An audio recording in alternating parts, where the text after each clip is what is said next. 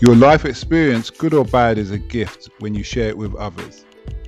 At Taxi Chronicles, we allow real riders with real stories to share their gift. So hopefully this episode will intrigue, enhance or inspire you. Don't forget to like, share and subscribe.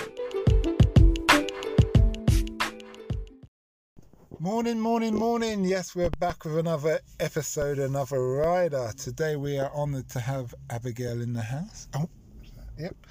And she's works in the domestic abuse centre, and she's going to explain to us the ins and outs of the job, why she does it and what motivates her. So nice to have you here today. Thank you very much. So tell us, how long have you worked in the industry and what made you want to get a job there?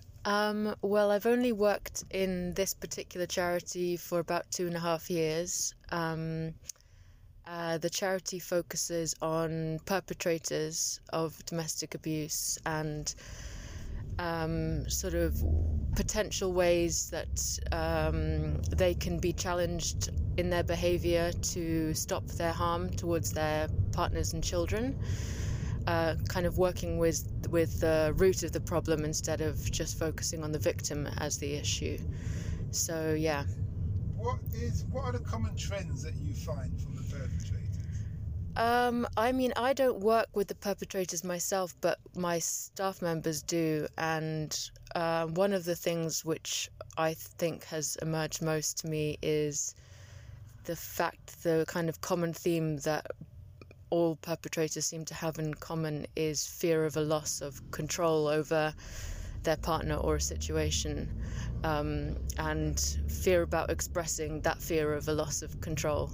So it's quite a kind of simple need. So I can understand it because as a man you don't want to expose any weakness to your woman. Yeah. But at the same time you don't want to leave. Yeah. And in that respect. Yeah, and the control that you might seek to have might in a way be something really minor, such as, she wants to go out with her friends or get a job by herself, but you see that as a threat because of something that you feel about your own, I guess, character or sense of masculinity. But I think that in a similar way, I think men maybe, because of how they're socialized, find it quite hard to express their vulnerability and to talk about some of those issues, why they might feel they need to abuse someone, and being able to talk about that may help someone. Are these people, are they mainly working class? Is it all backgrounds? All backgrounds. Okay. And I mean, you'll probably have met people in high-powered jobs who seem like they've got it all together, but there may be a very deep-seated control issue going on that you don't see. So it's not confined to ethnicity or class or wealth. But I got interested in that work because I come from a household where there was quite a lot of domestic abuse. So it felt not really threatening to work in that environment, and I don't actually get very upset working in that environment, which probably speaks a bit to... Yeah, a little bit, but also it makes me feel like I'm doing something useful, that it's a very widespread issue. And I think people probably, if you haven't grown up in that environment, you don't realise how widespread it is. Yeah.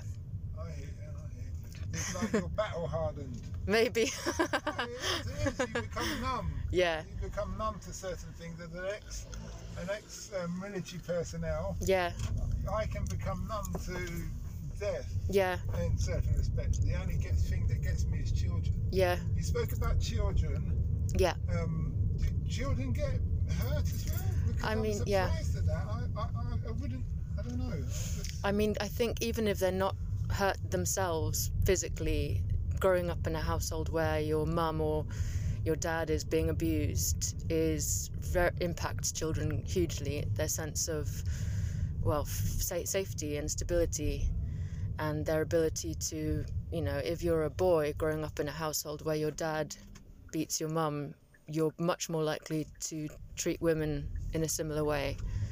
And similarly, if you're a kid who's if you go into a new relationship and you see someone controlling you, you might be so used to it, having seen your parents behaving like that, that you think it's just normal. So, but yeah. If you could change anything, what would you change about the law and society?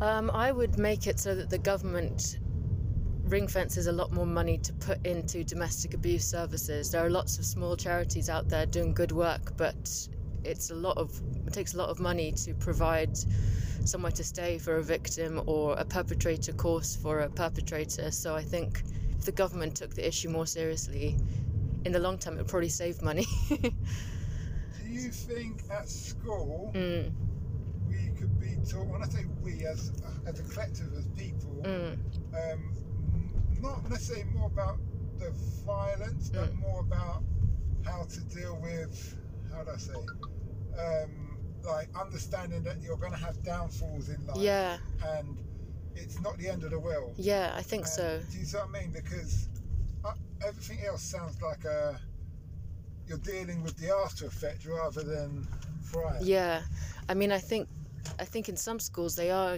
teaching young children about consent, not necessarily sexual consent, but other people's rights, and you need to respect other people. And I think teaching young boys to treat young women well probably would have a big impact in their adult life. But I do think that things are changing in education slowly. So and people talk about these things more than they used to, so that's good. Okay, that's interesting. There's a last question that I always ask. Yeah. And you've kind of answered it, but I will ask it anyway. What's the impact you want to have on the world? I mean, I imagine my impact will not be very grand in the large scheme of things, but I suppose to be a reasonable, good person who does interesting, good things and to help people. Okay. Well, thanks a lot for that. Thank you so much. And I wish you well. Thank you very much.